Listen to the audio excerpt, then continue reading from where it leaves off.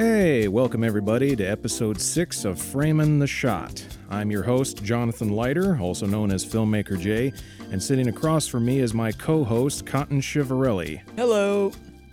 So it's been about 2 years since we posted our last episode, not just due to the impact of COVID-19, but we are back, and I hope for a good while yet.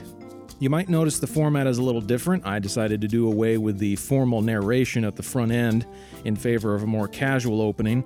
And if it hasn't premiered already, we are working on a new intro to expand on those sound effects you normally hear.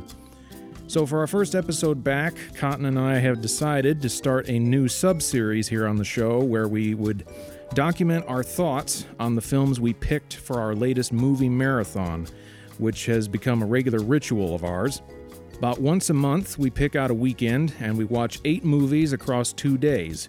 Usually I pick 4 and he picks the other 4, and we try to pick out films that neither of us has ever seen, or at least films that the other hasn't seen or that we think they should. What would you say are some highlights of the past marathons, Cotton? Oh, well, without a doubt, the instant highlight I always go to is when you convinced me to watch Orlando. That movie just blew me away, if we're talking just in general. I remember, not that I had low expectations for the movie, but, you know, you look at the cover and you really don't think much of it. It's pretty simple looking, nothing too special about it or anything like that. But it's as if Lawrence of Arabia and Albert Nobbs had a baby. Like, that's the best way to describe it. And That is somewhat apt, yeah. And I recommend it to everybody. Another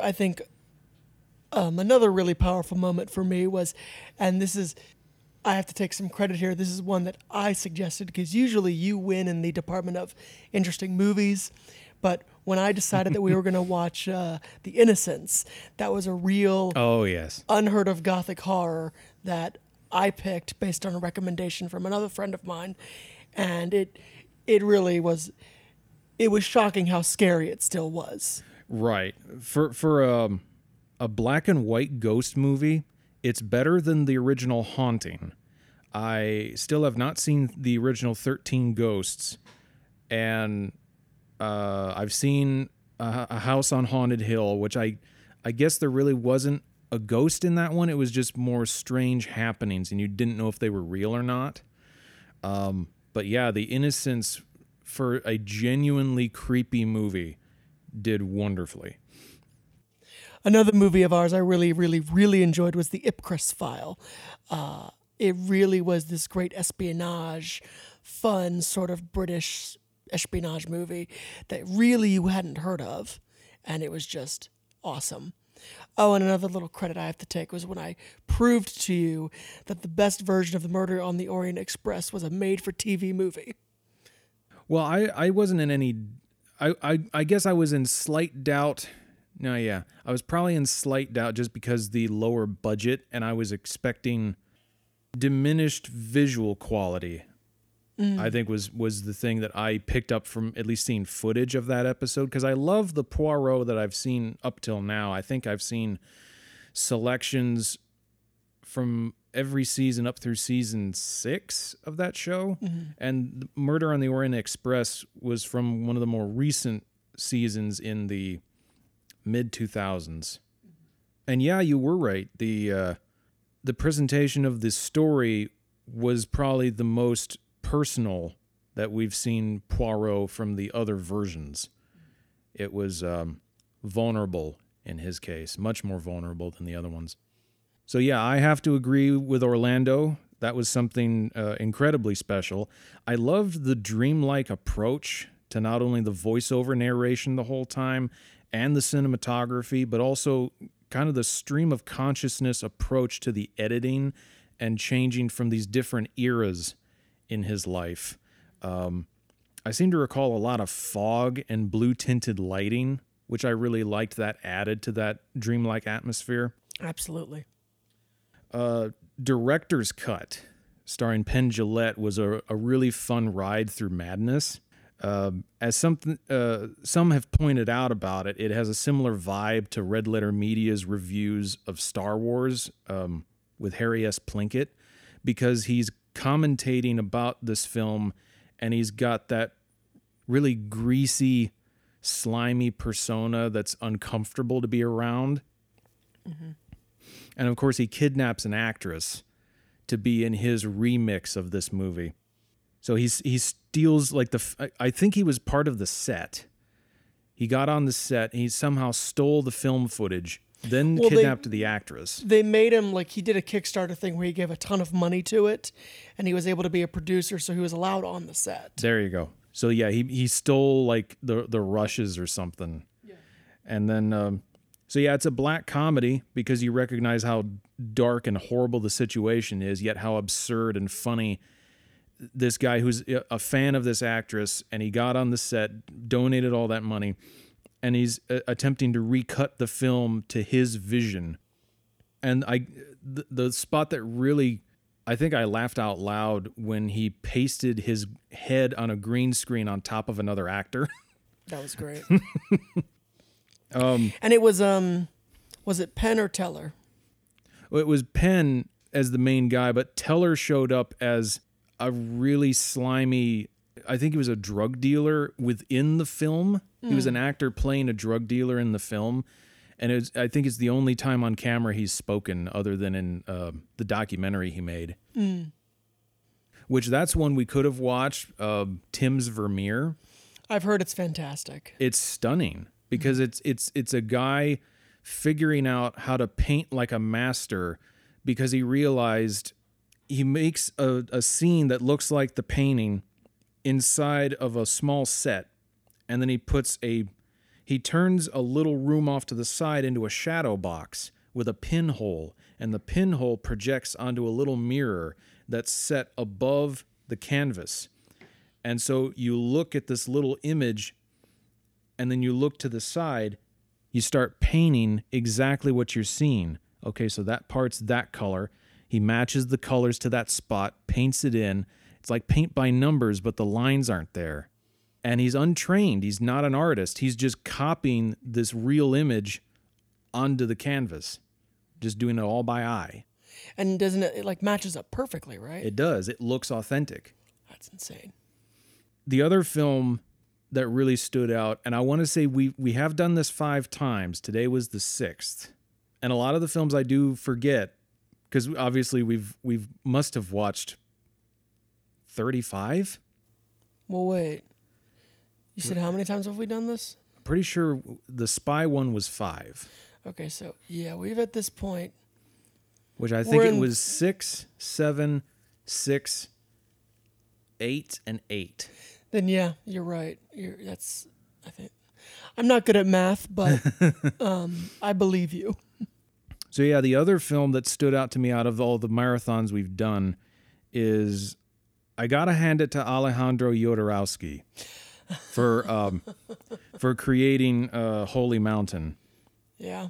Because it was the most mesmerizing and the most uncomfortably sexualized movie I've ever seen. Mm-hmm. Which and the film, I can forgive it and admire it for that because it is both a biting commentary on and a deconstruction of all world religions in all its forms, cultural touchstones. And yet it's a movie that actually made me feel like I've gone through a transcendent experience watching these people do all these weird, bizarre things tantamount to flogging themselves for the purpose of trying to ascend to another plane of existence, only to realize that, oh yes, you're still on a film set. All of this is fake. You mentioning that reminded me of a movie we watched in that same marathon, which you did not like, but I loved. And I admit it's one that I made you watch. And that's The Cook, the Thief, His Wife, and Her Lover. Mm-hmm. I have to fully admit, I watched it. That bad? Yes. That bad? That bad. I have a strong stomach for many things. I can forgive things that I see in films. That was very early on uncomfortable for me. And by the end, I was like, oh, wow, that was That was a trip. That was an endurance test. Here's my thing about it. Production design, off the chain. Like, really, Yes. it was. Yes. It was really good. Because they do all those transitions between the walls of the set, and like not only is the lighting different, but they enhance the lighting by having everyone's costumes change to the color of the lighting. Which I've not seen that done in another movie. I want to say Wes Anderson did something similar, but I don't know where. That is very possible. That sounds like a Wes Anderson thing. But let me tell you, you agree that this did not look like a Wes Anderson movie at all. It was on the level though. It had moments where it could have been. But the lighting was nothing like it. The lighting was No. much more intense. Wes Anderson is like pastel paintings. They're all high key. There's no serious contrast except in very specific shots. But the other reason why I liked that movie so much is I started looking into this director's other work. The director's name being Peter Greenaway. Yes. He's widely considered to be this sort of outsider British director who is often given some pretty impressive budgets at times. But he's won a BAFTA and his films have been nominated for Oscars, but he's never won an Oscar. He's one of those. But I saw two of his movies after that one of which I thought was just okay, and it was Pillow Book. It was interesting. It was weird. I basically walked up to the guy I asked someone who worked at the video store or the DVD rental shop I live near, and I said, "What's your favorite movie by this guy? I just watched Cook, Thief, Wife, and Her Lover. What do you recommend?" And he recommended Pillow Book. Wasn't as into it, but then I watched his more famous movie called Night Watching. That's a movie where Martin Freeman, of all people, plays Rembrandt, and it's fantastic. Oh, right. Yeah, I've seen a trailer for that. It's very good. I do recommend it. It's in a similar style as Cook, Thief, Wife, and Her Lover, in the sense that it's this one continuous thing that doesn't seem to stop. Yeah. But it works just as well. Has fantastic performances, really cool designs. It does drive in the whole you're watching a play thing more than Cook, Thief, Wife, and Her Lover. Mm-hmm. And that's because Cook, Thief, Wife, and Her Lover looks like a film adaptation of a play. And and Night Watching looked more like a play itself. Okay. Both great, both really good. But yes, I had to mention that one as well because That actually makes a lot of sense that he made that. Oh yeah, absolutely. I have been told he did a weird interpretation of Othello that is very odd but very good. So eventually I'll give that a try. But he's just a weird British director who knows exactly what he wants. So as you probably noticed from the episode title, for our 6th movie marathon, and the first that we're actually putting on the podcast, rather than pick films open-endedly, I had the idea to pick films based on a theme because I really wanted to see more spy films, and that's why we had seen The Ipcris File. And that same marathon, we saw The Spy That Comes In From the Cold. Yes, and 3 Nights of the Condor. 3 Days of the Condor. Wow. 3 Days of the Condor, and I really liked that one too. Yes. And that was the next day, I showed you Dr. Goldfoot in the Bikini Machine, which is no joke. It's not on my top 10, but it's in my top 20. I have no problem believing that whatsoever. And I mean that both as a compliment and a slight diss at the same time. I truly do. Well, I haven't seen enough Vincent Price movies, but it is probably my favorite performance so far because he's just glowing in that movie with so much cheese. That's true, he is. So because we did that, I got off onto this kick of figuring out movie marathon theme lists. I've got one on the Russian Revolution, the Napoleonic Wars, and the American Revolution kind of all wound up together in 60 years there. I've got one for gods and angels that come down to Earth to visit humankind. I've got one brewing for time travel. You had wanted to see Westerns at some point, so I made a whole list on that. I also got to say, if anyone else out there is struggling to find truly interesting and original concepts or premises in the films they watch, researching films by theme or subgenre has actually proven really eye-opening. And there's this really great website I stumbled upon called bestsimilar.com. And I don't know how many films they must have on here, but you look up any tag word, you look up any film, there's a long list of suggestions beneath it that have similar elements to them, similar topics, similar names, similar time periods. It was so helpful. But again, for the sixth one, we wanted to cover documentaries.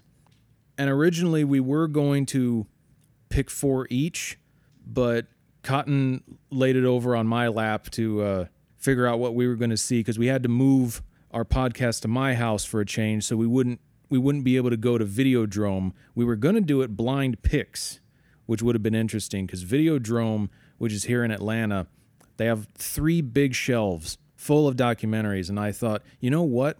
We got to come back here and just sift through those. And I argue if we do another round of documentaries further down the line, that's exactly what we do. I definitely want to do that for other stuff too. Like I want to leave some themes off the list so we can just walk up to like the B-movie horrors and go, yeah, vampire women from Mars, zombies suck my blood. We got to pick those off. I'm dating a werewolf. What? Things like that. Yeah, exactly. So once I did my usual research, because I had to hop into research at short notice, I figured out the 8 films that we were going to cover. And I even found some shorts that I hope we can cover tomorrow that I found on shortoftheweek.com. I believe that's the name. And you just got to look at the titles, look at the log lines, and say to yourself, does that sound interesting? Do I want to devote 12, 15 minutes to that? Yeah, I do. So maybe we'll catch those tomorrow to fill out our critiques a bit more. But what are the main 8 films we're going to cover, Cotton? So, the main 8, in no particular order, are Hoop Dreams, The Imposter, Electric Boogaloo, The Untold Story of the Canon Films, The Queen, Into the Inferno, Dig, with an exclamation point, Lovers and the Despot, and Koyaanisqatsi. It's a hard one to say, isn't it? That one's tough. Yeah, I want to say I've wanted to see Koyaanisqatsi for probably since 2013 when I first learned about it, because I almost want to say that our documentary professor mentioned them at some point. Mm-hmm. And if not, I would have figured out about it from doing other research at the time. But I figured if we're going to do a documentary weekend, that has to be on it to give myself a reason to finally see it. Absolutely. So yeah, everybody, we're going to head off now, pop in a few shorts and our first 4 films, and then we will be back in a jiff. See ya.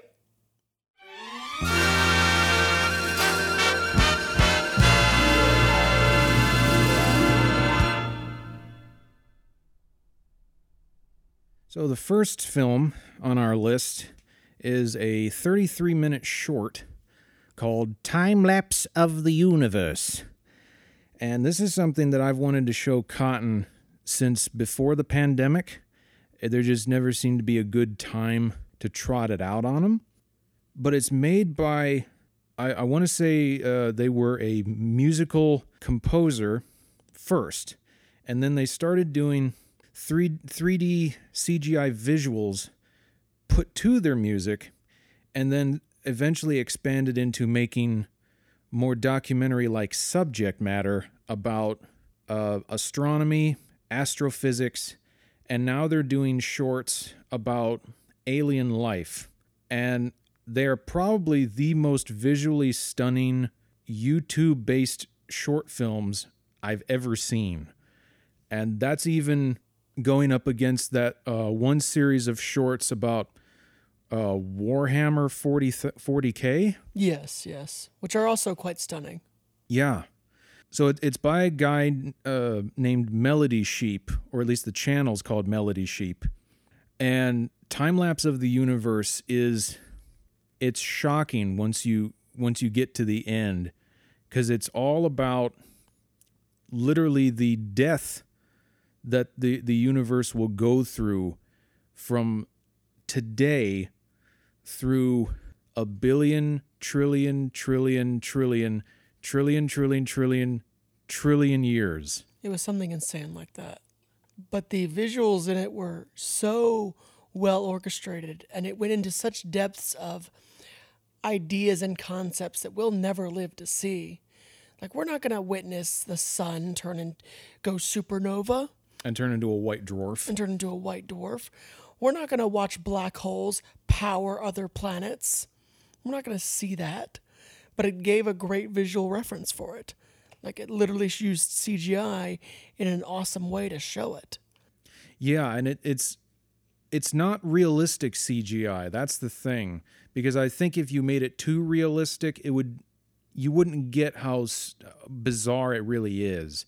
Because trying to show off what multiple universes look like, they'd be amorphous bubbles with nothing in them because the stars would be so small. So they had to make larger stars and masses of nebulae in there to show that off. And then when you talk about Hawking radiation coming off the black holes, you have to, make these particle strands splitting off into the ether. But yeah, what's really crazy is you get to the destruction of all stars in the universe really early. Oh yeah, that's just tip of the iceberg. It then becomes this whole, well, here's how the darkness becomes infinite darkness. And here's how when you think it's over, it's not actually over. It's actually just beginning. And you basically realize that what we're in is just the beginning of the timeline of the universe, which is both reassuring and scary at the same time. Because it's kind of like, well, when you learn that, like, it doesn't really matter, are you reassured or are you terrified? And the answer is kind of both. There was something like life will exist in the universe for only a 1 of a billionth of a percent. And then the majority of the universe's life will be dark and will be inhabited by black holes. But throughout it, I think to keep the hope going, they said, well, it would be possible to sustain energy for possible life in these ways. And that was like through just a touch under half the video. Yeah. And then after a while, they're like, well, now life will be truly impossible. So they tried to sustain it. It's like, look, if we get good enough at it, we'll be able to make it. You could have, I don't know if they would like put a planet somehow around a black hole or move to a planet that's there, but it'd be a giant crazy space station thingy-mabob that would suck the energy out of whatever way they had energy available. Yeah. I know that was the most unscientific way that was suggested, but truly that's what they seem to say, is that as long as we have a way to harness said energy, we'll last a good while longer. And I especially loved that idea that everything will be dark for trillions upon trillions of years. And then suddenly when the black holes start to die, it's giant beams of light in the darkness that go for billions of light years. Yeah. Just suddenly, bam, there's a burst of light in nothingness. I also like how everything they were depicting was happening faster and faster and faster, even though it was basically saying that those things that were happening faster in the video were going to take more and more years. Yes. What it does is at the very bottom of the screen, you see what the time scale is. So it goes up year 1, year 2, year 3, year 4. Then it goes up by decades. Then very quickly, centuries, millennia, gets up to millions, billions, trillions of years. And then every time it switches to a new term, millions, billions, trillions, you see the numbers go up slowly because now it's counting entire trillions of years by 1, 2, 3, 4, 5. And then once it starts rapidly going through millions, then it switches to the next rung, and now it's going 1, 2, 3, 4. But it was insane. God, the time scales are literally astronomical. Yeah. They're... What's the word I'm looking for? You know what? There is no word I'm looking for. It's just... There is no word for this. There is no word for this. There aren't enough. You could take every word in the dictionary and the black hole would evaporate. It would suck it up completely. So yeah, I didn't know if I wanted to give like a verdict or Sure. a general consensus, but in terms of subject matter and presentation, what did you think of that? Well, in terms of presentation, it was great. I will be sending this short to some of my friends specifically.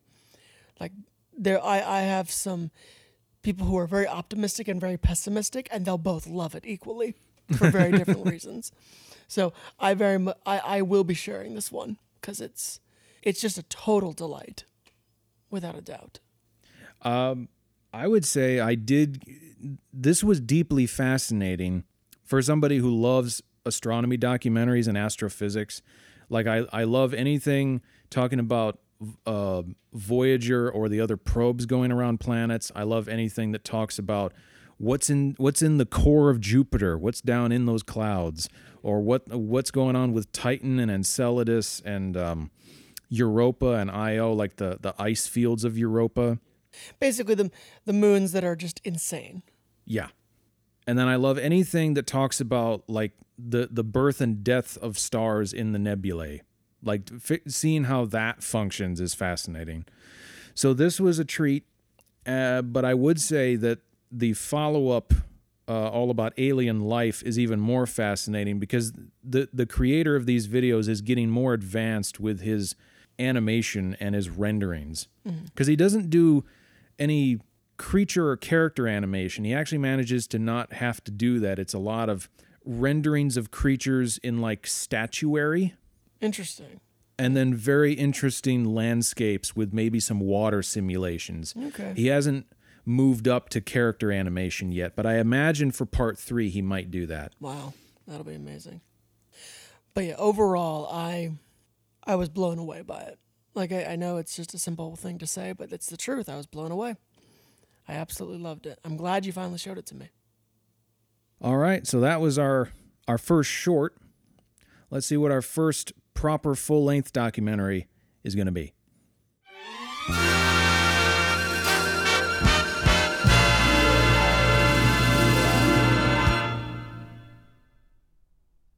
So like I said in the beginning, I had known about Koyaanisqatsi for almost 9 years, and we finally got around to it.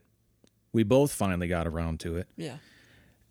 And I had, there's another film called Samsara, which you might learn about from some YouTube videos about like the top 10 most beautiful cinematography in film, or either it's cinematography or maybe it's every frame is a painting. I think they both mentioned Samsara. And there's another film called Baraka made by the same director. Right. And they're apparently very similar. Right. And they're very stunning films. And there are a lot of comparisons that you can make between those and the Qatsi trilogy. But as I found out, they are very different approaches to kind of the same building blocks. Samsara is a film that wants to take you on a journey and sort of like, I kind of imagine it like a father lifting up a child and plopping him into a new playpen with new pictures on the walls. Here, son, I want you to explore this land for a bit. And then like 5 minutes later, okay, now you're going to explore this land for a little bit. It's a little bit like Soarin' in Epcot Center too. You're getting on a ride and you're experiencing a world that rotates and changes every few moments. And you're there to experience that moment until the film whisks you away to somewhere else. But you are meant to feel like you're in this place experiencing it for that period that it's on screen. And you're meant to be drawn in literally by the eyes of the natives that the director photographs, because he like rests the camera on them and they stare into the camera for a little while, just kind of, and I don't know how to describe it. Like it's their eyes are drawing you in, and then you get to see them in their elements. And I think the film starts with, it's not Mongolia. What's that? Where's the Dalai Lama? Tibet? Yeah. I think the film starts in Tibet with the Tibetan monks making a chalk painting very carefully. It's them scraping with rods on colored chalk, making this intricate mosaic that they immediately wash away with their robes once it's done. Which, as beautiful as that is, that would drive me nuts. Yes. Because I've seen how beautiful it ends up being, but it's just like, really? You're going to get rid of it? Well, it's probably going to blow away in the wind anyway. True. So it's like it's a ritual. It could be a cathartic ritual. No, I get that, but at the same time, I'm like, ugh, you spent all that time. But no, I get it's all about the impermanence of life or something like that. If I were to guess, I get that. So there's that film's approach to what is essentially a travelogue film. They went to something like 40 different countries, major landscapes, major natural formations, mountains, rainforest, you name it. Koyaanisqatsi is the opposite approach to what is essentially capturing footage of stuff and putting music to it. But it's not meant to draw you in. It's really meant to distance you and decouple you from what you're looking at so that you have a much more objective relationship with it. And it's kind of like a man or God looking down at an anthill, where you're just meant to observe things happening and see what places look like. And it's footage from all across America. Doesn't actually go to any other countries. Mm-hmm. So you see visions of cityscapes, some of the most beautiful cityscapes I've ever seen in a film, frankly. Lots of cars, lots of car speed lines from all of the light trails. A lot of factories. A lot of factories, assembly lines. Mm-hmm. I actually made a list of what all is in the film. Okay, yeah. I did want to point this out. The film begins by you watching a fuselage from a rocket that exploded tumbling through the air for like 5 minutes. Yeah. It's Challenger, right? Am I crazy? No, because this was 4 years before Challenger. Oh. It would have been real bad taste to use Challenger in this film. Oh, okay, fully admitting, up until you just said that, because I didn't put together the timeline, I legit thought they were using Challenger footage, which I thought was very weird. So no, I think this was a straight tube rocket. It didn't even have boosters or the shuttle on it. Okay. And I think it was an unmanned rocket. Thank God. I want to say. Okay, that's better. But yeah, you kind of know what kind of film you're going into when the first 5 minutes of it is watching one thing tumble slowly through the air. Because I feel like I've seen other films that do that. Well, and whenever they're the same ilk. So here's something I want to quickly say about this film. I felt like Indiana Jones because I wanted to look at that movie, point at it, and go, it belongs in a museum. Where it's like, it feels more like it's a display piece. Yes. It's something you could put in an art museum as a special presentation. If you put this in MoMA, I wouldn't think twice. No, yeah. I'd absolutely. be like, oh, that's part of this. And that's fine. And I'll let you get back to what you're saying because it had some beautiful imagery. But watching this like affirmed my reason for waiting so long is because, for the record, in case we didn't make it clear, it has no plot at all. Nope. Neither does Samsara. That's the point. Neither do any of these movies. And well, I'll get into this a little later, but just if anyone's interested in watching this, which I do recommend, understand you are watching it for a purely educational purpose. Yeah, it's a time capsule of 1982, basically. Yeah, actually. A really good one, but yeah. So some of the other things we see in this is like there's circuit boards being made and they're compared to the cityscapes. You got car speed lines, TVs blowing up. I don't know what the hell that was from. Grocery stores, a Twinkie factory, turnstiles, car assembly lines. In some cases, we see assembly lines. We go back to the same ones. We see like hot dogs being made, and then we see them being packaged into the plastic with their wrappers around them. Yeah. And we see ham being sliced, and then the stacks being moved on later. We see the Twinkies 3 times. But I think you're leaving out one key factor. a lot of this footage was all in reverse. Not all. No, I'm pretty sure it all was. Now, maybe some shots the director decided I don't need to do those in reverse, but I want to say that every single shot, after a while, you realize is going in reverse. Yeah. The moment you see people move, you're like, oh, they're going backwards. And it takes you a minute to catch on, but yeah. And that's really the crux of what makes this a film that is, you're meant to be distanced from the subject matter. Because if it was going in forward motion as normal, and something else it does is it speeds up the footage or slows it down on top of being reversed. And sometimes overlays it with other stuff. Yeah. Rarely. That's less common in this movie, but it does it a couple times. The double exposure? Yeah. Yeah. There was a few shots of double exposure. But yeah, it reverses the footage and it either speeds it up or slows it down to further distance you from it, because now it doesn't feel human. You aren't recognizing it as human because everyone's moving unnaturally, and because it's going faster, you don't feel any naturalistic movement even in reverse. So you're totally removed from it.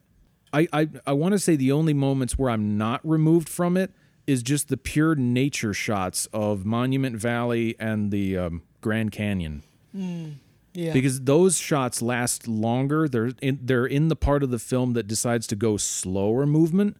Because halfway through the film it goes slower, and then the very end it ramps back up speed. Yeah. The one last element, the cherry on top, to really hammer home that you're meant to be an observer here, is not only is the film in reverse, and not only is the film sped up half the time, the music is in reverse. So that got to me. And unfortunately, this might be my biggest criticism of the movie. So it was basically throat chanting in reverse. Yes. For an hour and a half. And I do want to kind of give you an example of what this sounds like. So through the whole first 5 minutes that we mentioned of the fuselage tumbling in space, it's tumbling backwards. You don't realize it at first because there's no context clues, but once you start seeing the flames suck back into the rocket, it's tumbling backwards upwards until the explosion sucks back into itself, and then the rocket lands back on Earth. And that whole 5 minutes, all you hear is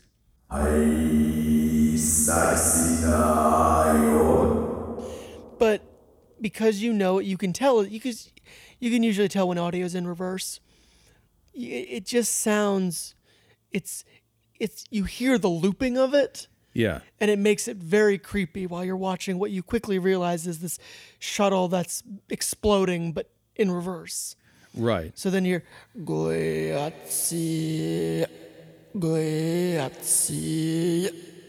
and there's something very unsettling about that after a while. Mm-hmm. And although I have to admit, I liked it. I guess that's where we might disagree a little bit. For me, it creeped me out a little bit. I'm watching this and I just found it very creepy. And yeah, I just found it creepy. I did. I don't have any other way to put it. Because it gets a little creepier once it starts going fast and like rapid pace, because then it has this merry-go-round rhythm to it, you know? And it gets, yeah, that's part of it too. That being said, there's some key imagery in that I thought was incredible. I think the most famous shot in that movie is a shot of this. You get about half the shot of this office building, and the moon is massive in it, and like you're going from night to day in it. Yeah. And you're just getting this shot of these lights blinking in the building because it's offices being turned on and off all night, while the moon just slowly, ominously moves through the frame. That really put me in my place, so to speak. You will enjoy this film. Well, that actually, any of the shots of the office buildings were great. Yes. The other shot that really got to me in a good way was there's a moment in the movie where it's at a car manufacturing plant where it's the car's being put together in reverse, so it's really they're taking things apart. And there's this thing where I quickly realized that it is a car, but it looked a little humanoid-esque. I don't know how else to describe it. Like, point is, I saw a face in the thing they were working on. Was it that weird thing hanging with Yeah. the red Yeah. dot in the middle? Yes. Yeah. Yeah. I saw a face in it, and when I saw that, I couldn't unsee it. So then it was like it was like I was watching them making a robot or a person or something like that. And it was so weird but enticing. Like that's like this movie has successfully burned some images into my brain. And the ones I've mentioned so far are absolutely in it. Like, so that's the strength of this movie, is it will guarantee that some of this, what could be perceived as mundane imagery, will never leave your brain, ever. No, I don't think so. And that's where this movie shines. Where this movie weakens is just for me how watching this movie is a little bit like doing homework. You need to do it. You have to do it. And I recommend doing it. But it's like eating your vegetables. You just got to do it. Yeah. Yeah, I almost wish we would have seen it in our documentary class at SCAD. That would have been a nice change of pace to not just have documentaries interviewing people or being voyeuristic. This is voyeuristic, but it's not just like following people around and not even asking them questions. We're just documenting their lives. This is documenting society. Yeah. Yeah. All of its ephemera, iconography, culture, and national landmarks. Yeah. The only other thing I want to mention is this is not the first movie to do this. Well, yes and no. Basically, you go back far enough, and the earliest film that's like this is called Man with a Movie Camera. It's a Soviet-era movie where, again, there's no plot, but it's just a day in the life in a Russian city. But what is genius about it is that Man with a Movie Camera messes with editing in a brilliant way and splices images in a really cool way. Most notably, at one point, you have a cameraman he's facing the audience, but he's on top of a city perfectly. And they just spliced it together just right. Another example is they have these streetcars colliding with each other perfectly. But it's just all been spliced together. Or another image is when it's an eye and the iris of a camera blinking and moving succinctly quite well. But there's no plot to this movie. The difference is say it. What is it? Koyaanisqatsi. I'm never going to get that right. Koyaanisqatsi does not explain what you're in for. It just does it. Man with a Movie Camera has this whole opening title sequence explaining what you're going to experience. It says, you are going to witness an experiment of cinema. There is no plot, no character, no protagonist, no villain, things like that. Yeah. You are witnessing a day in the life from sunrise to sunset, and that's it. So that's really the main difference, is that one, you're ready for it, the other, you're not. You know what's funny is it's not just because that's a silent film, which I don't think you mentioned. No, I didn't. I recently saw, I believe it's German. It's called Vampir. It's from 1932, and it's not a silent film, but it's almost treated like one because the characters don't speak a whole lot, and you have title cards every so often at least at the early stages, telling you exactly why the main character is arriving in this town that he finds creepy.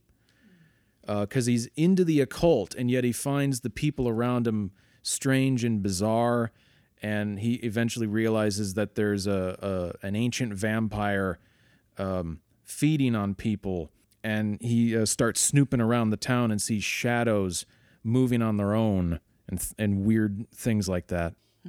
So it's a film that outright tells you what's happened before we get to the main character arriving in this town, and then it tells you what he's thinking in between scenes. Like, okay, I guess I could have kind of inferred that, but thank you for telling me.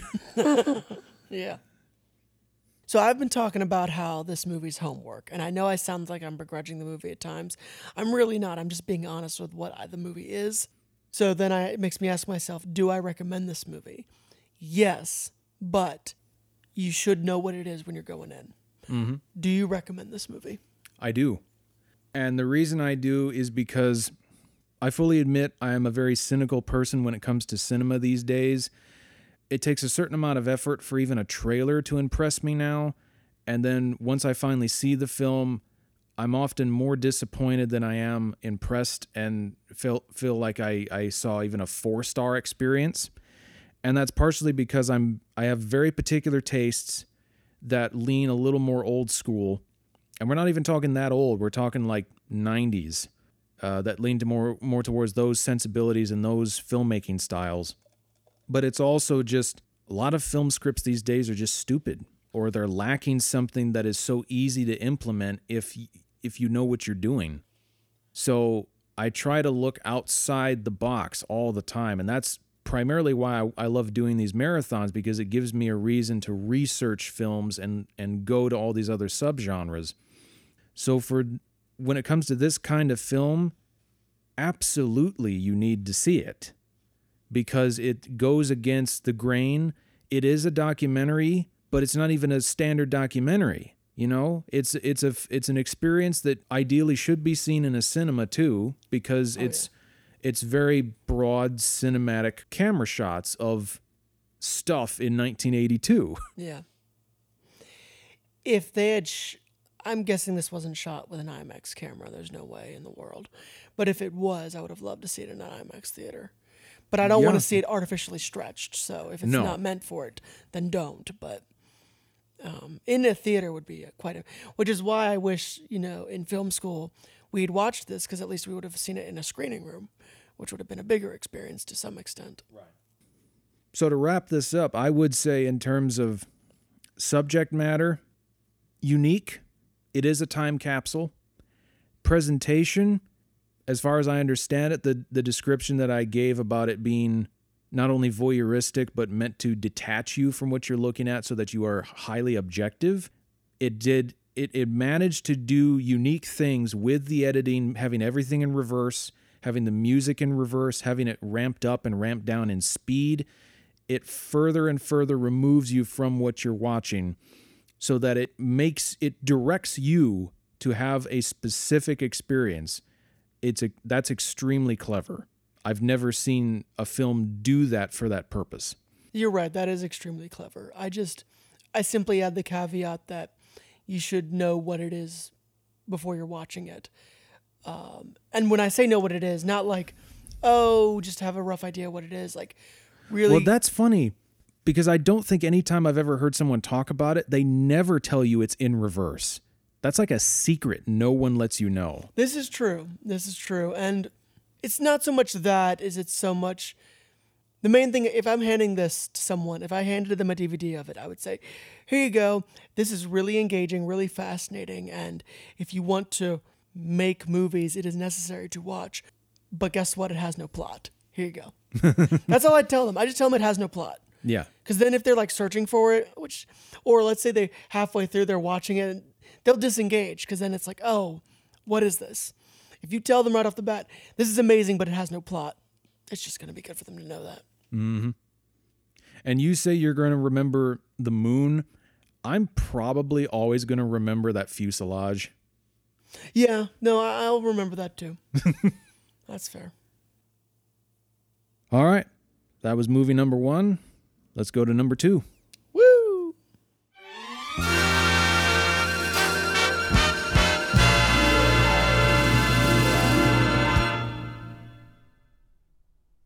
For our next movie, we're going to talk about a little documentary known as The Imposter. I bring up this one because this is actually the only movie I suggested and somewhat insisted upon, because I've mentioned this documentary to Jonathan for quite a while and how insane it is. And I knew he had heard about it already, but it's one of those true stories that you just couldn't believe. It's a story that is perfect for a documentary. That's all I'll say. Directed in 2012 by Bart Layton.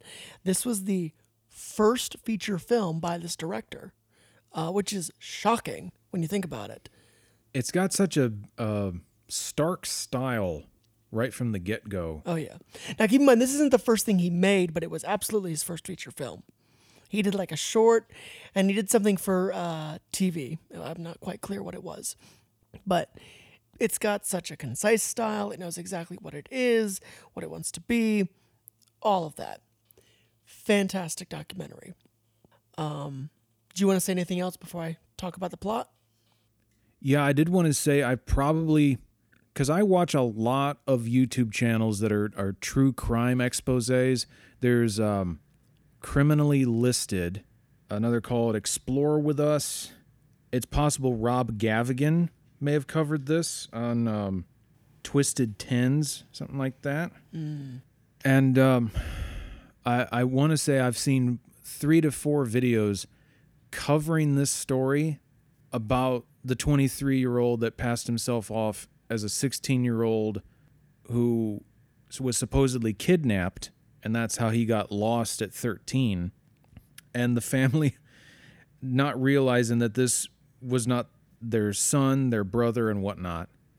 But when you talk about it from an informational standpoint and don't have like other sound bites and clips and context, you really don't get a full picture. This gives you that full picture because the imposter is literally in it, literally telling you the story from his perspective after he's out of jail. Oh yeah, that's the thing. This movie doesn't pretend. That's not the secret of the movie. You understand that pretty quickly, that he's faking it. And the real secret later on is even weirder. I suppose we should say that there are spoilers here. Oh yeah, we're gonna spoil it. Yeah, I think it's only fair that if we want to properly talk about these, we might as well spoil them. You're right. So if I would say don't ruin this for yourself if you want to see it, because it's that sort of documentary that you want to have that fresh feeling going through it. This is one where the additional twist that we haven't mentioned really will knock you on your feet, but it's really not until 2/3 of the way through the movie where it starts suggesting this. So, having said that, you've been warned. The twist is that it is suggested and strongly pointed at that before we do that, did we make clear the plot of this movie? I think we do need to reiterate it. Okay. So, in the late 90s, a 13-year-old boy goes missing in Texas. They don't know what happened to him, just went out playing one day, never came back. No, he was at his mom said he gave him $5 to go somewhere. I don't know where. Play basketball. Yeah. And then he needed to get driven home, but the brother didn't want to wake up the mother because she worked nights. She worked nights. So the brother told him to walk home. Walk home. And he never came back. Mm-hmm. So then the search is on. They never find him. That's it. Meanwhile, 3 years later, you have this man who is 23 years old. He's a Frenchman, but he's currently in Spain. Yes. And he gets picked up by the police. Well, more specifically, because we're going to forget like hiding certain things. I'll just tell you as much as I can. He basically calls the police on himself. But when he calls, he pretends to be 2 tourists who spot this teenager who's like locked himself in a phone booth and seems very scared. Long story short, he gets himself picked up by the police and starts impersonating a missing teenager who won't talk to anybody. And he's not impersonating a specific teenager yet. He's just acting as if he is a lost foreigner teenager. Yeah. Who won't say a word. Because he basically explains that he hates his life. He has no love in his life. He had no childhood, so he wants a childhood. So he wants a new childhood, more specifically. So all he really wants is to be placed in some sort of foster care system to give himself a new life. At least that's what he says. That's all he wants. Yeah. Well, he says they do that for a while, but they don't accept that they have no identity on him. They need to know who he is in some sense. So he basically lies to them and says that he is American, but he doesn't want to get the police involved. He wants to call, and he basically convinces these people to have the office for a night, which I never understood that. He asks to have the office for the night because if he's going to call home to America, they're on the other, completely opposite end of the time zone. Oh, that's right. Because it's nighttime there, it's daytime in America. That's right. So he says, he convinces them somehow to let him stay in the office so that he can call up his family at the proper time of day. And they never suspect that he's going to raid their documents, look up someone online, or no, he calls several police departments in New York and New Jersey, I think it was. And then eventually was transferred. So he called New York, New Jersey, and L.A., I think. Yeah. And they eventually put him in touch with the Department of Missing or Exploited Children in Virginia. So he talks to them, and he basically just starts asking them in the most vague terms, like, do you have any missing children who fit this description? Because he acts like he's a police detective in Spain, looking over at himself as if he's this separate entity that is a 16-year-old boy, and he describes himself in vague terms to them to find any matches. Look, they're definitely American. He looks between maybe 15 or 16. He's Caucasian. He's skinny. He gives super vague, very no specific details whatsoever, which would have probably helped him a little bit. But no specific details. So they're like, okay, well, maybe this will match up with somebody, and they literally look up a name and fax over a picture of a kid. And if that was the real faxed picture, you can't even see the kid's nose. I don't know why that was supposed to work. No, it doesn't work at all. So basically, for the record, the missing child, who is still missing to this day. Yes, that's what's so sad about it, is that he is still missing. They never found him. No one's ever found him. Yeah. And there's no solid evidence to any knowledge to where he is. Oh, that's right. His name was Nicholas Barclay. Yeah, I was looking at that. That was the Nicholas kid's full Barclay. name. Yeah. Basically, it was Nicholas Barclay. So they send this black and white picture of Nicholas Barclay over, and he decides, yep, that's who I'm going to be. That's who I'm going to be, because he went missing at 13, so he'd be 16 now. It adds up, so he says that's who it is. Long story short, they contact Nicholas's family and said, hey, we found your son. He's in Spain. Need I remind you that this boy went missing in Texas? Yeah. So the what is it? The sister thinks Spain. Well, what part of Texas is that? Oh no, it wasn't Spain. It was what was the name of the city? LaCroix. No, I don't want to say LaCroix. That's a trick. Started with an L. I couldn't make out exactly what they said either. So it was a town in Spain, and she said, well, what part of Texas is that? Because Texas has a lot of small towns. Yeah. And they're like, no, that's in Spain. And it didn't make any sense. But at that point, the sister is just so focused on bringing her brother back. And the mom doesn't go because they basically said the mom couldn't handle the trip. So... Well, see, the FBI mobilizes a small force to go interview him once he arrives in the States. But before that, he has to convince the Spanish officials that he is this American. And he manages to. So he gets sent off on the plane. They fly back. Once he's with the family for a couple of days, then the FBI Quick thing to comes point in. out. Turns out the actual missing child has bright blonde hair. And this guy, his hair's black, basically. Yeah. So, Oh, that's right. So before he even meets the sister that comes on the plane to get him, he bleaches it. he bleaches it because he gets handed at some point a file of the kid with a full color picture. Yeah. So then he literally gets a passport. And this is when, like, you see what he looked like at the time when he did this. Yeah, you finally see actual pictures of what he looked like when he had the blonde hair, passing himself off at the time. Yeah.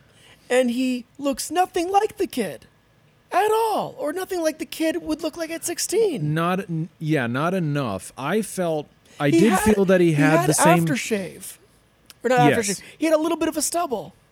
I felt the only two things that looked similar were, okay, he has a similar nose and he has a gap in his teeth that are very similar to the 13-year-old kid's teeth.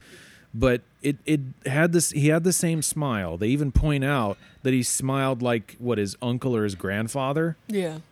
But everything else was wrong. Yeah. Wrong head shape. The kid's head would have been a lot taller, a lot skinnier, more like slender on the chin.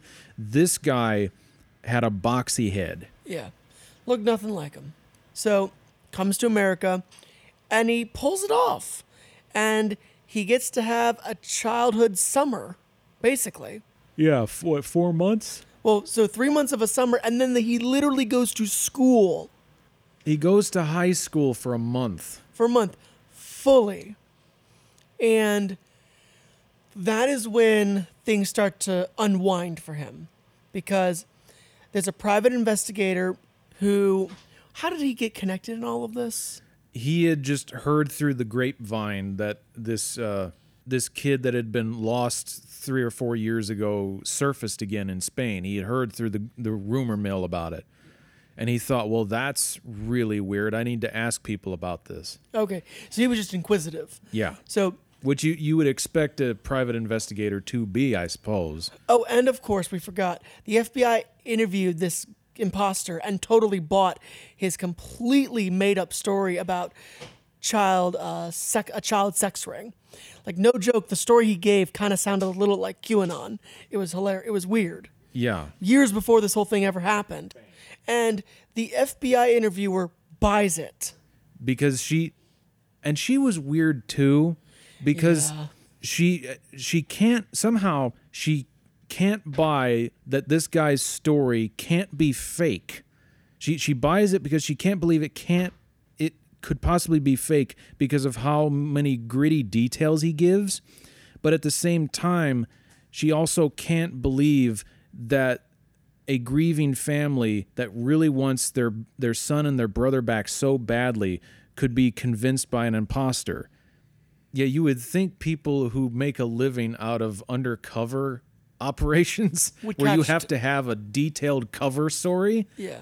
would have accept some it. inkling that, yeah, you can make this up. So then, finally, this is where the twist comes in. They decide they're going to send the imposter to it was basically a therapist to discuss the abuse he went through Yeah. so that they could learn more and possibly find who did this. They were legitimately trying to investigate this. So the guy interviews this imposter and instantly figures out that there's no way this is the kid as well. He instantly realizes. He contacts the FBI agent. They tell her, and she's like, oh my God, what do we do? So she contacts the sister and says, hey, listen. Because, it should be established, they flew the boy to Dallas, Texas to have this done. Yeah, a couple couple 100 miles away? Yeah. In terms of Texas state size? Yeah. But Texas is a huge state, so they had to fly. They had to fly. So he calls the sister up and says, this is not your brother. This is a man who has faked it. It is not real. And the sister basically had a panic attack over the phone. Freaked out, lost her mind. And the agent says, don't worry, just don't show up at the airport. We'll take him from here. We're going to take him back, convince him he's on his way home, and then we'll arrest him. That's all. So, all of a sudden, they land, And the sister's there. And the sister acts like the phone call never happened. And that sends chills up your spine. Well, what she actually says is, I don't remember her saying it like that. Oh yeah, of course they're interviewing everybody, and she's like, "Well, she didn't put it in those words exactly." And I took that to mean that, okay, if I'm going to give her the benefit of the doubt, I took it to mean that she interpreted the FBI agent's words as, he's not the brother you used to know. He's far more gone than we thought. Mm-hmm. But the fact that she then goes into, don't come to the airport, and the sister somehow completely blocks that part out, unless she was like screaming or freaking out so loud in the phone that she completely didn't hear that, or she was that's delusional. where I lose it as well. Yeah, but it's weird. So this is when the imposter starts to realize that he's not maybe as good at fooling as he thought he was. And he then realizes, wait, the family's known the entire time, or at least he's convinced of that. Yeah. So he claims at this point, if we want to even give him all the benefit of the doubt, he claims that he realized that they're all in on the game. Yeah.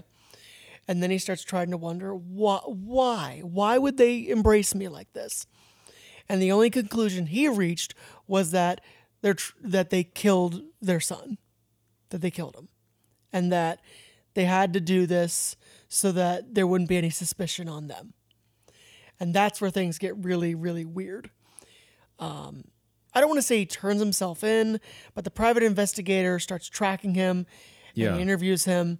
And he says, well, it's good to finally meet you, Nicholas. And he says, I'm not Nicholas and you know it. He says this in public. Mm-hmm.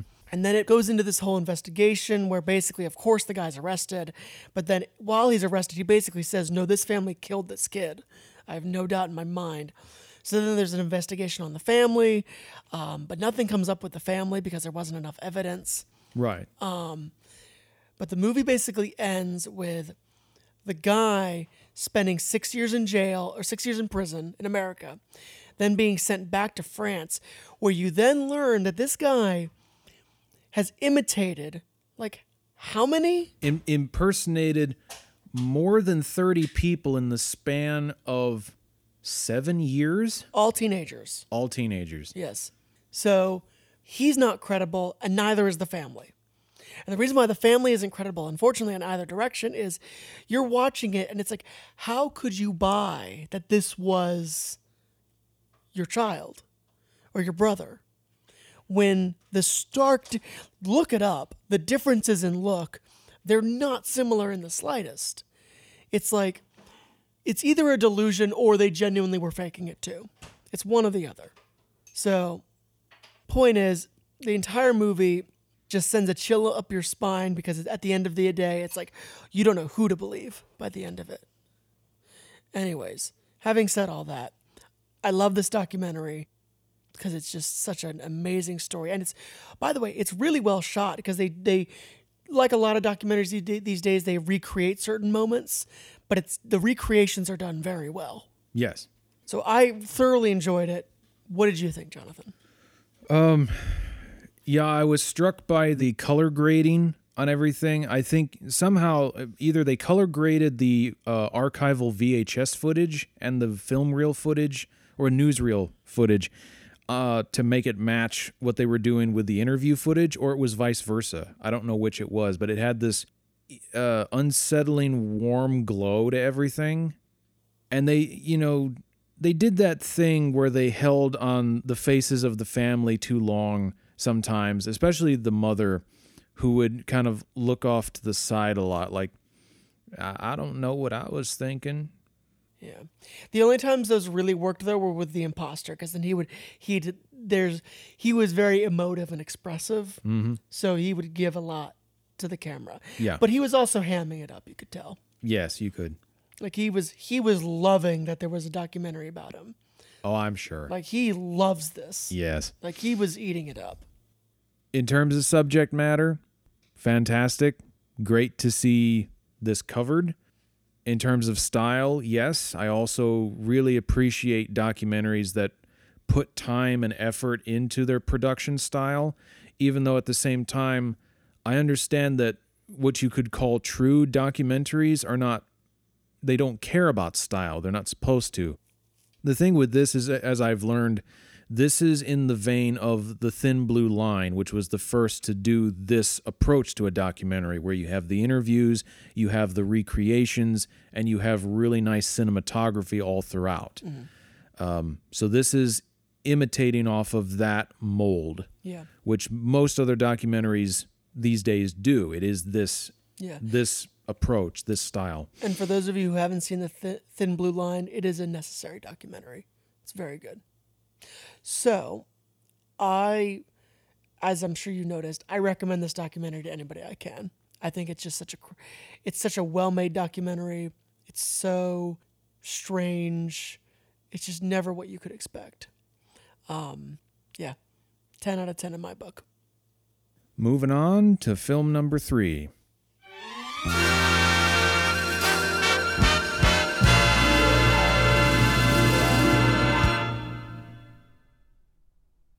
Into the Inferno was our third film, and this was one I saw, I believe, the year it came out in, was it 2016? Yes. Okay, so I'm pretty sure I saw it the year it came out on Netflix, and previously I had only seen Encounters at the Far Edge of the World, I think it's called. That's Werner Herzog's Antarctica film.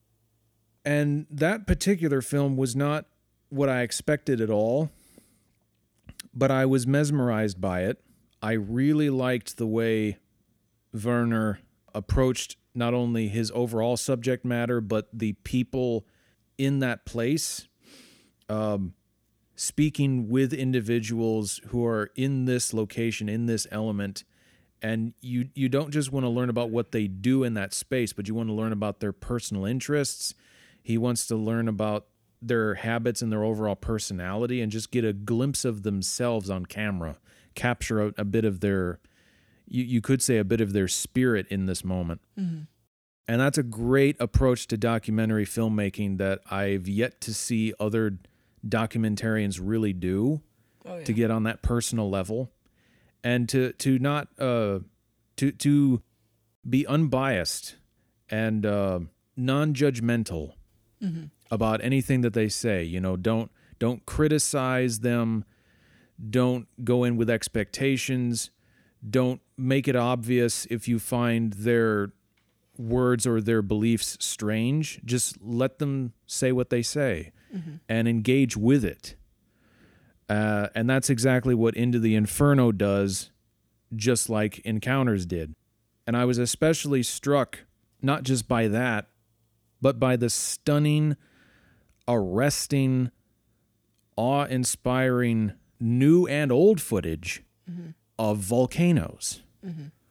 Like, compared to the vast, incredible scales that you see out in the cosmos, which I am eternally impressed and awed by, volcanoes are an equivalent on Earth in terms of if you're standing that close to one where you can see the lava flows, or you're standing on the rim of a volcano and you're staring down into it and you can feel the heat from dozens and hundreds of yards away, I don't think there's anything else on Earth that manages to freak you out and impress you that much. Yeah. It should also be made clear that really, while it is about volcanoes, it's more specifically about extremely volatile and active ones. And even more specifically than that, it's about the only 3 volcanoes in the world where if you go to the top and look down, you will see magma. You will see lava. Yeah, you'll see it literally bubbling over the surface, constantly shifting and changing. And that is, so, first of all, this movie was beautiful, like visually, right off the bat. Just looking into the depths of those volcanoes, it was like you just were looking at something that was kind of greater than yourself at times. Like, you understand, like, this movie talks about at one point there are like religions around these volcanoes. And like you actually understand why that happens. It's Yeah. like, why wouldn't someone do that? That you're literally looking at something that's so much more vast than you, at something that's so much more vast than you, that you would form a religion around it. And these are ancient religions in some cases that have continued to this day, but I think many of the ones we saw are current religions. They're not even that old. Some of them are very new. What was the one about the soldier? Gus something? Gus Johnson? John Thune. John Thune. Okay. Basically, this tribe had formed a religion about a soldier that came down from a volcano, mysteriously. And they believed that he was going to bring gifts soon from America. And it's a full-on religion about it. And this documentary covers that. Which, by the way, that whole thing is a documentary in of itself. It absolutely needs to be. Actually, this is the thing about this movie. It had like 2 or 3 documentaries, or 2 or 3 subjects that could have been their own documentaries. Right. But were in this one. And it didn't, you weren't annoyed by it. You were fascinated by it. It's what drew you in more. Like, this wasn't an active volcano, but one of the places he visited was an old, long dormant volcano in North Korea. And it had actually become a lake. And he spends so much time in North Korea and how that volcano influenced not just the culture, but the regime and the power structure of that country.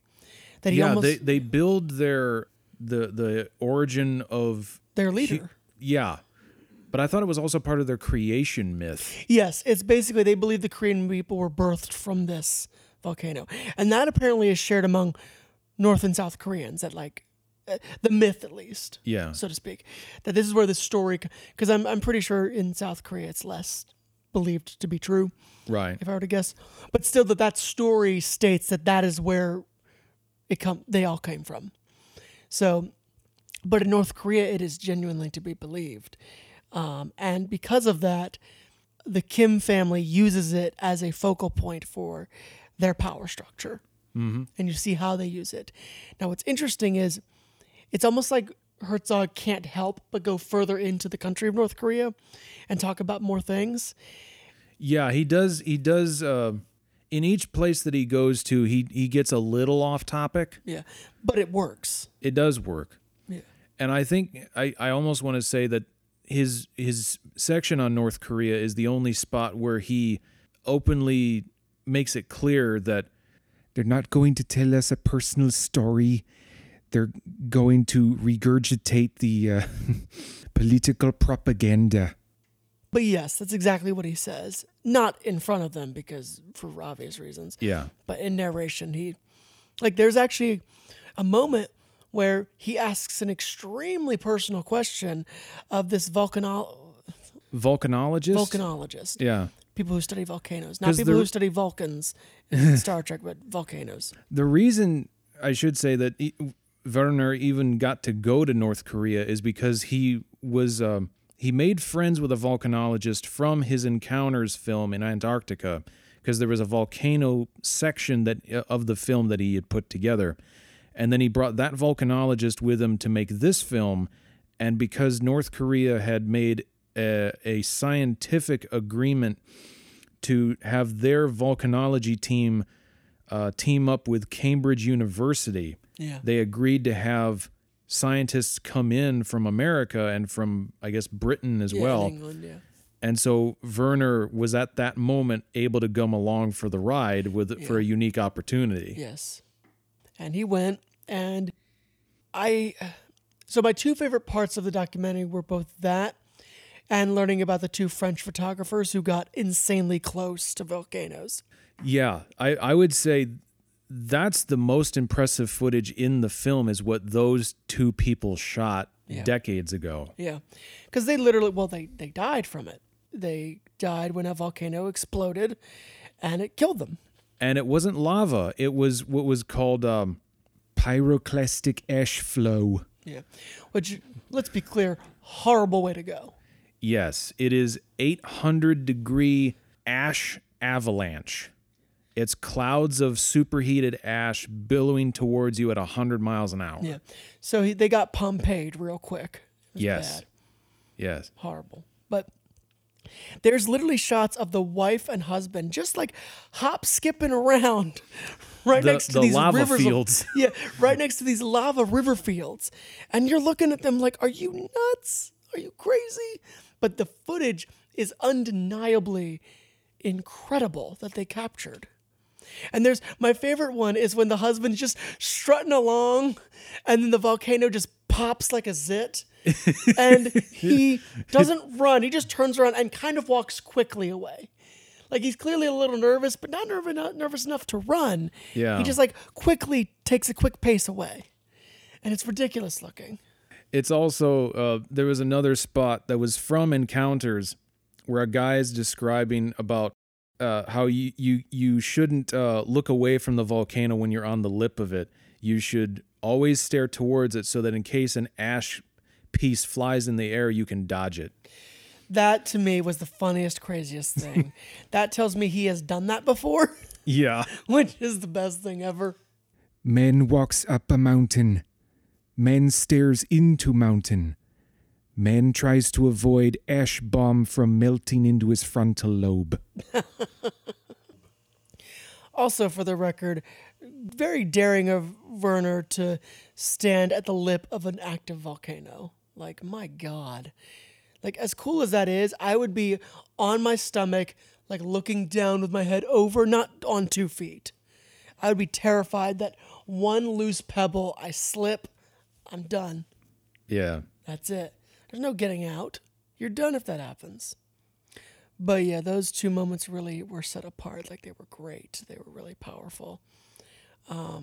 Visually stunning, very personal. And of the 3, now this is the 3rd of his I've seen. It is just a hair under Grizzly Man for me. Just a hair. But fantastic movie. I did see Grizzly Man as well. I think because of the subject matter and because I didn't quite find it as fascinating of a story as I'm sure everyone else might.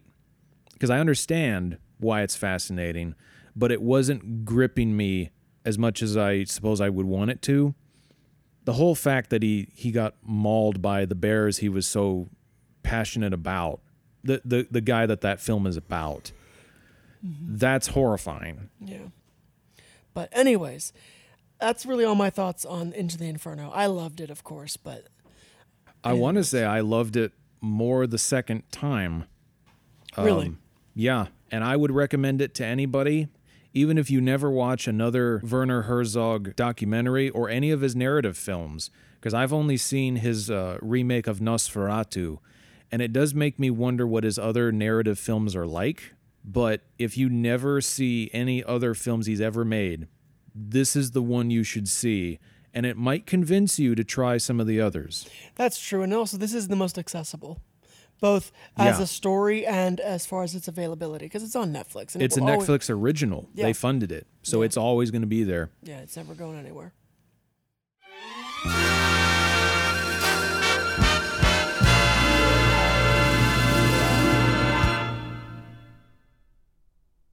Electric Boogaloo, The Untold Story of Cannon Films.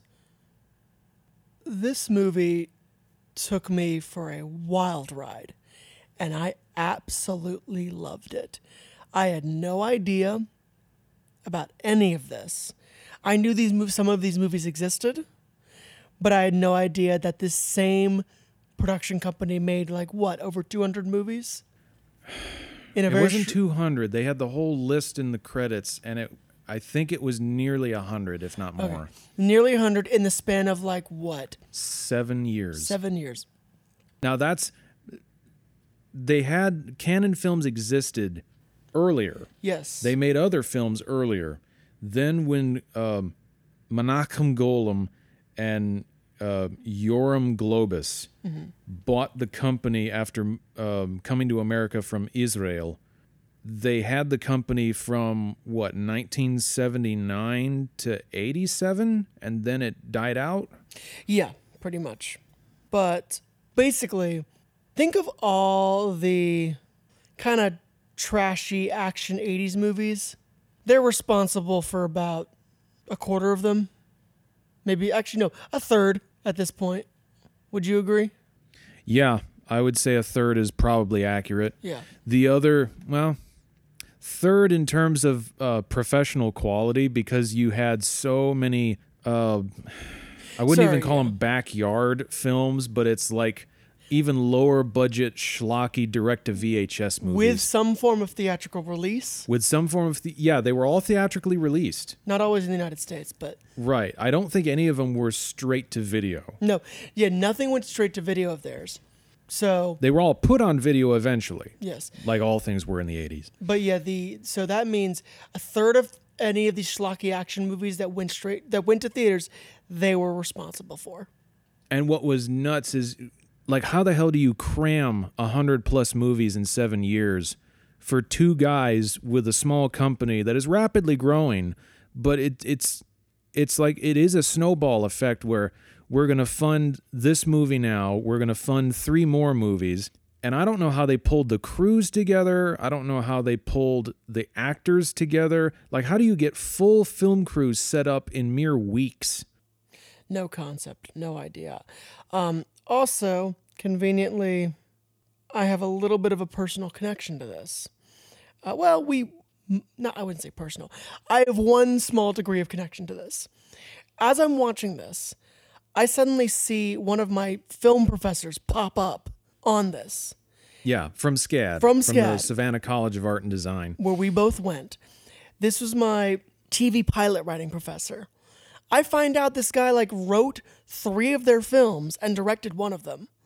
And what was funny is every time there was one of these, he would preface it by saying, it never turned, they ruined my script. Like, he would preface it by saying that.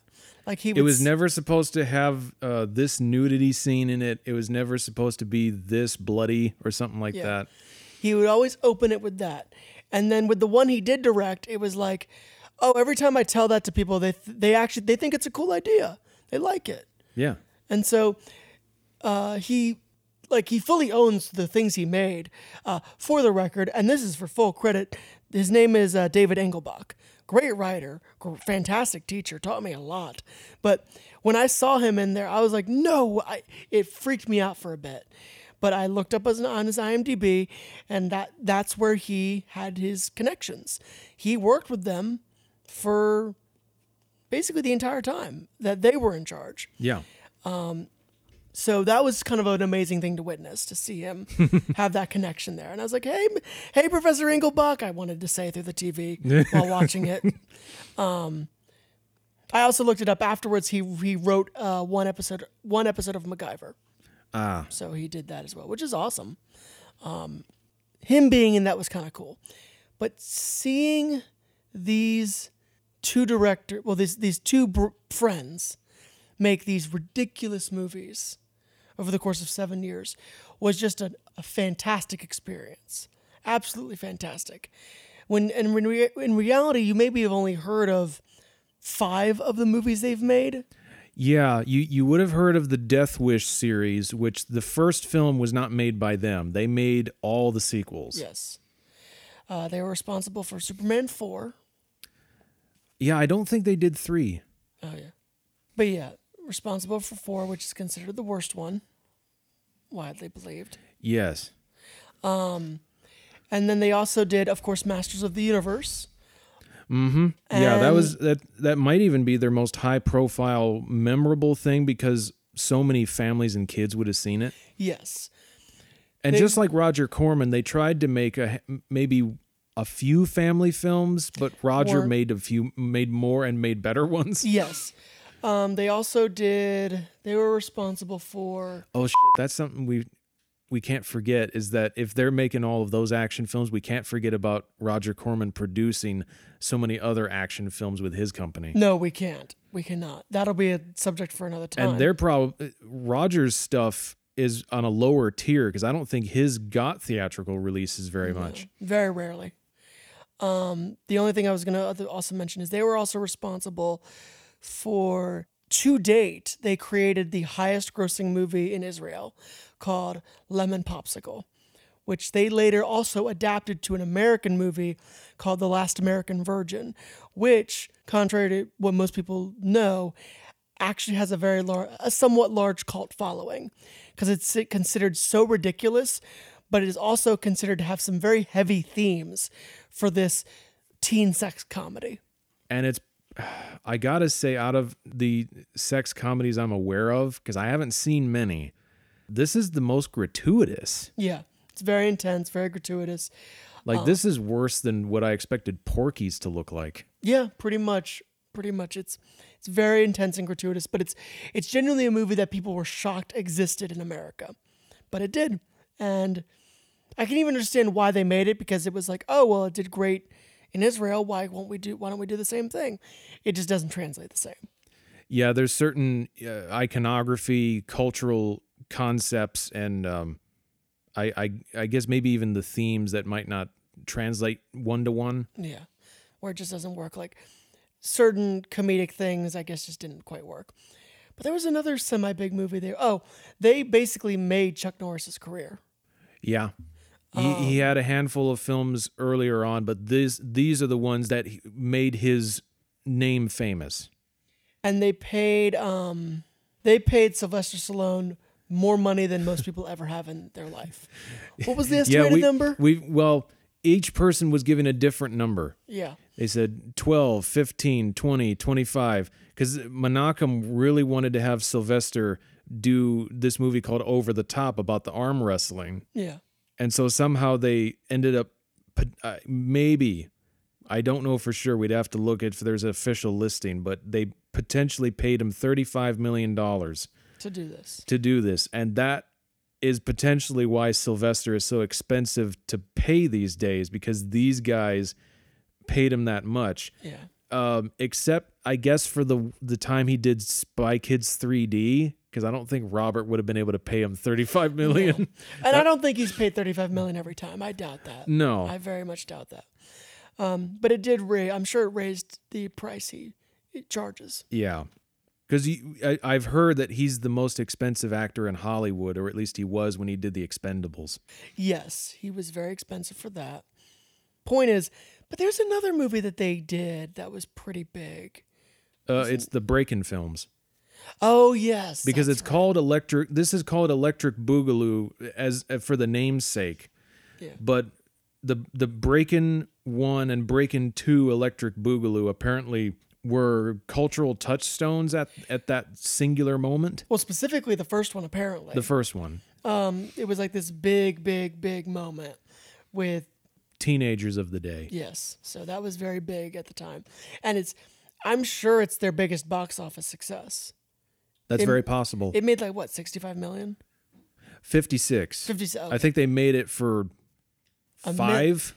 They made it for like 5 million. It made 56 million. It made a crazy amount of money compared to how little they spent. Yeah. And then they even love to point out like the 2 times they made good movies. And I actually kind of want to see both of them. I'm very curious. One was Othello. Apparently that's pretty good.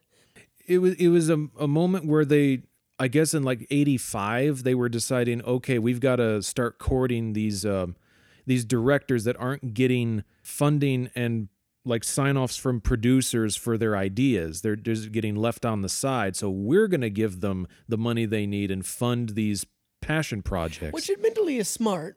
I can see the reason for that. Because if you happen to land, if one of those passion projects happens to be gold, then go for it. But it was Othello, and then what? And I'm not saying Othello wrong. The movie was literally called Othello. Yeah, it skips the H, but I'm assuming it is that play. Yeah, I think it is. And then there was that other one. Well, there were 2 other weird ones. One was the one that's like an escape on a train or something. Oh, yeah, I don't know how I would look up the name of that. I'll look it up later. But apparently that movie is like very good for some reason. Yeah, it's there's a lot of footage of a train traveling through snowy wilderness. Was it High Speed Getaway? Something like that. That sounds right. And then the only other thing, what was that weird movie they did about the alien vampires? Life Force. Life Force. Which I've actually seen. Oh. I went out of my way to see that one. Is it as weird as it looks? So yeah, it's like a hybrid American and British cast. There's a group of astronauts that go up into space to see this alien ship that's like dormant, floating into our solar system. Mm-hmm. They go into it and they find they find aliens that are humanoids in crystalline cases hanging from the ceiling. Mm-hmm. And when they're in that room with them, in their presence, they feel drawn towards these creatures, like not necessarily sexually, but just they can't help but want to help them and bring them back to Earth. Mm-hmm. So they do, but then the creatures get loose in the ship and they suck the life out of all the people on board except for one guy. Yeah. Who I think he makes it back to Earth and reports back what the hell happened. And then the vampire lady starts wreaking havoc On Earth. Yeah. It's also Patrick Stewart's first film. Is it really? Uh-huh. Oh my God. Didn't know that. Wow. Point is, this company blew up fast, but they became known as like the scam artists, kind of. Well, not scam artists. Not scam artists. They were the Schlockmeisters. Schlockmeisters, that's right. They were the Schlockmeisters who would just make these awful movies, but they would turn a profit. Right. They would make so many movies that they would get benefits from the ones that were successes, and they would write off the other ones as losses. And it was this thing where literally they would Menachem Golem would come up with an idea off the top of his head and then have someone spin it into a script in a couple of days, and they would start shooting in a couple of weeks. Mm-hmm. Like every month of every year. Yeah, constantly. They just would release, and then they literally started not just making these movies, but they would go to Europe and England, and they started buying up movie chains. Yeah, if you are at all familiar with the story of Ben-Hur's production or Star Wars' production, you know the name Elstree Studios. It is very distinctive. Or no, wasn't, I think Ben-Hur was Cinecittà. But there's, I think Elstree was where some Bond films were, or maybe several Bond films were filmed at. But they bought Elstree Studios, for goodness sake. Yeah. How the hell did they buy that? They own the majority of movie theaters in England at one point. Just Yeah, England. Just England, not Great Britain as a whole, but just England specifically, that section. They own like the majority of them. And they own a ton in Italy too, apparently. Mm-hmm. But they basically would just automatically release their movies there if they had to. Right. And that would gain wider, and the popular ones, the good ones, or the ones people liked, would gain wider release. And that's just what they would do. And they started courting the Cannes Film Festival as well. Like, why would Cannes want these schlocky action films? But they would go to Cannes just to like as like a sales convention. That's how they would treat it. So they weren't actually trying to submit their films there. They were trying to court financiers? No, yes, but they would always try to get a film of theirs in so they could do it. Okay. They wanted one of their films in, and they managed to somehow do it. I don't know how. Do we know which ones actually got in? I don't think they said so. I feel like that wasn't clear, so I couldn't No, tell. I don't think it was. But my understanding was that that's why they were always desperate. Like, this one's going to Cannes, this one's going to Cannes. The other big movie they kind of did was Syriana? Sahara. Oh, dear Lord. Wow. Sometimes you really lose these names. I do. Sahara, which got remade in the early 2000s. Syriana. What the hell is Syriana? Now, do you know for certain that it's the same story? It's about a race throughout the Middle East. Okay. Like a crazy race. So yeah. So it's like a Death Race 2000 situation. Yep, pretty much. So it's interesting that of all things was remade, but hey. I would say, knowing what a lot of these films looked like, I want to see the Ninja trilogy, which is Enter the Ninja, Revenge of the Ninja, and Ninja 3: The Domination. That's my favorite title ever. Ninja 3: The Domination. God. I have to see those at some point. And then I have to see the Alan Quartermain films. And there's got to be a handful of others. I'm curious about Master of the Universe, I'll admit. I probably should see that. Yeah. because it's on Netflix still. It's still sitting up there. Along Invaders with the new from series. Mars was probably worth it. I probably should see the original and that remake. Yeah, I am curious about the train one because it did look like a good movie for what it was. Mm-hmm. Like it looked like it had good acting. Actually, I was like, oh wow. Oh wait, what was the one where they got Vincent Price in it? The House of the Long Shadows. Yes, that looks like fun. I think that's on Amazon Prime because it's one of several films that all like either two of those guys or all three of them kept doing near the end of their lives when they're in their 70s. Yeah. Because I think, what is it? Several years before that, it was Basil Rathbone and John Carradine show up in a film called Hillbillies in a Haunted House. And I'm like, poor Basil Rathbone is like it turned into a horror icon when I don't think he ever was at first. Nah. Like, why is he in all of these bad B horror movies? They wanted to pay him. And of course, that's the other movie they were known for, the second Texas Chainsaw Massacre movie. Yeah, which ended up being a disaster because the director decided to make it funny. Which is what's weird. Like, you start out making a film that unsettling, that raw. Yeah. Then you make Poltergeist, which is more in line with a Steven Spielberg movie. Well, often people consider it as, people wonder who directed that movie more. Yeah, I could see why. And it's a hot debate either way. And then he turns around and starts making horror comedies. Yeah. You don't expect that. No. You don't associate that with Tobe Hooper. Everyone always associates him with his first two films. Yeah. You kind of forget the garbage later. But it's fun garbage, surely. Yeah, but it's not what the company needed at the moment because they realized they needed a big hit. So they were like, oh, Texas Chainsaw Massacre 2, that'll be huge. And then they let him do whatever he wants because what could go wrong? Turns out he wanted to make it a comedy. And it's more like a Robert Rodriguez movie before Robert was making films. Actually, kind of, yeah. And it did not help them.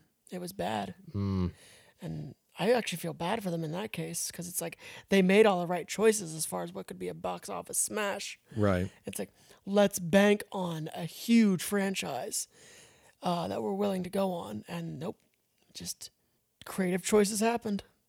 I also want to point out, I mentioned Roger Corman earlier as his own like movie production house, just knocking things out, buying stuff from foreign markets and dubbing it over and adding scenes. Yeah. You also had this guy named Andy Sedaris who made, I want to say it was either 10 films or 12 films throughout the 80s and 90s. Very similar in vein to Cannon, but I'd say even more fun and very consistent. Every film had kind of the same thing going on. They're like lengthy episodes of an ongoing TV series, all starring Playboy models and beefcakes that surely must have been pulled from a Chippendales or they're pulled from bodybuilding contests. So it's sex appeal for both genders. It's very even-handed, I would say. Pretty much. And it's pure action, some comedy, but all kinds of fun. I have not watched a single one that I thought that sucked. I have my favorites. I've seen about 5 so far of the 10 or 12 that he made. The one you and I saw last time was Guns. Guns. What a name. Guns. just Guns in big, bold letters. And yeah, I don't... for me, if I was going to say what a popcorn film is for me, Andy Sedaris' movies are popcorn films. You cannot not have fun watching these. Oh, they're ridiculous. So coming back to the documentary, I guess technically speaking, my only gripe is that it felt like it wound down and slowed, and you got just a lot of repetition from everybody talking about how schlocky the films were and giving different names to these two producers. Oh yeah. And what was my favorite was what was Mayhem and Urine. Mayhem and Urine. That's horrible. Mayhem and urine. Oh, that's funny. That's so wrong. You got maybe 25 different people who used to work with him. You got a music coordinator, or I think he was a composer. All of them had at least one bad thing to say. Yeah, several writers, several other like associate producers and directors. Maybe a casting director in there. The actresses all hated him. It's them. All the actresses, they either had unkind things to say, or they had like, it was really weird. I don't know what else to say. It was just I was really young weird. and stupid. They all said I was young and stupid. Yeah. It's like they all said, God, I was dumb for doing that. But yeah. You had Richard Edlund, who did the special effects for Ghostbusters. Right. And the first Star Wars movie. He was there because I think he did the visual effects for the Tobe Hooper films. Life Force and Invaders from Mars. Is there anything else you want to add to this one? Yeah, I highly recommend it. But yeah. So going further off of that, it was a fascinating enough documentary that in terms of recommendation, I don't know if I would recommend this one, unfortunately, because it starts out good and then it just keeps repeating itself and you keep just seeing more and more films across the decade there. I felt like they could have tightened up the sequence better so that you're not getting a new year and new films to talk about, but then the same commentary every moment. I think the editing could have been done better, and some of the clips of the interviews could have been flowed out a little better.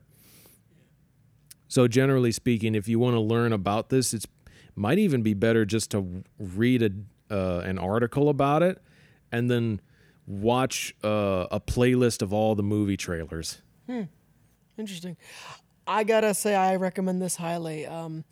It actually reminded me of a documentary I saw recently about the Sparks Brothers, which I think you would love, directed by Edgar Wright.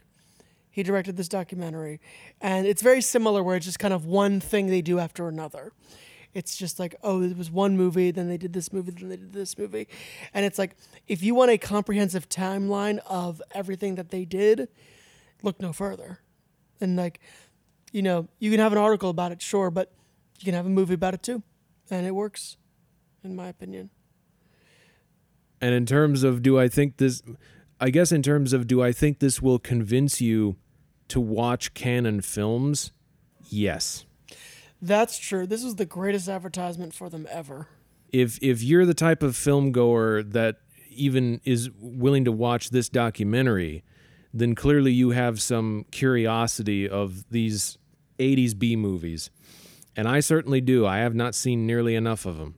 So I personally want to see the Ninja Trilogy. I want to see Alan Quartermain. I want to see the Tobe Hooper film, Invaders from Mars, and a couple of others, a handful of others in there. I probably even need to see Breakin', to be honest. Yeah. I want to see... I'm curious about Breakin'.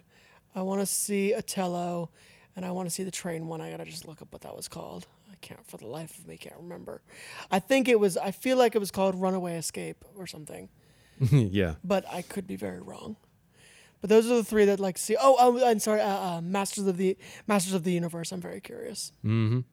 Definitely. Morbidly so. Because Frank Langella says that was one of his favorite performances, unironically. Really? Uh-huh. Wow. And I can see why. He gets to choose scenery more than any other film he's been in. That's true.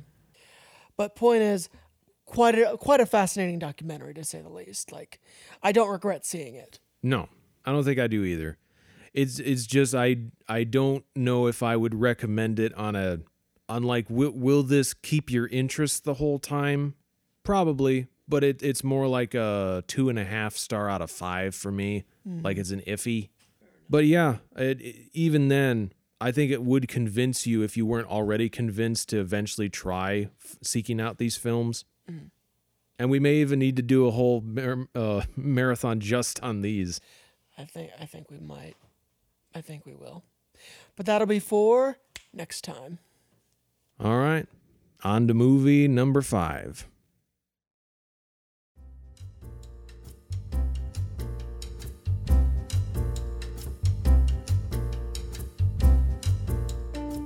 You've been listening to Framin' the Shot, produced and hosted by Jonathan Leiter, aka Filmmaker J, and co-hosted by Cotton Chivarelli. I'd like to thank all our listeners for tuning in this week and giving our show a try. If you have any suggestions of topics you'd like to see us cover on the show, please be sure to follow us and leave a comment on your favorite podcasting app, or tweet us at FRAMIN The Shot over on our Twitter page. The goal for this show has always been to explore specific subjects, unique areas, and case studies about film production, in order to get to the heart of what makes a truly great movie experience. And I see no shortage anytime soon in the topics we could cover. But that's it for this week, everybody. We'll catch you next time.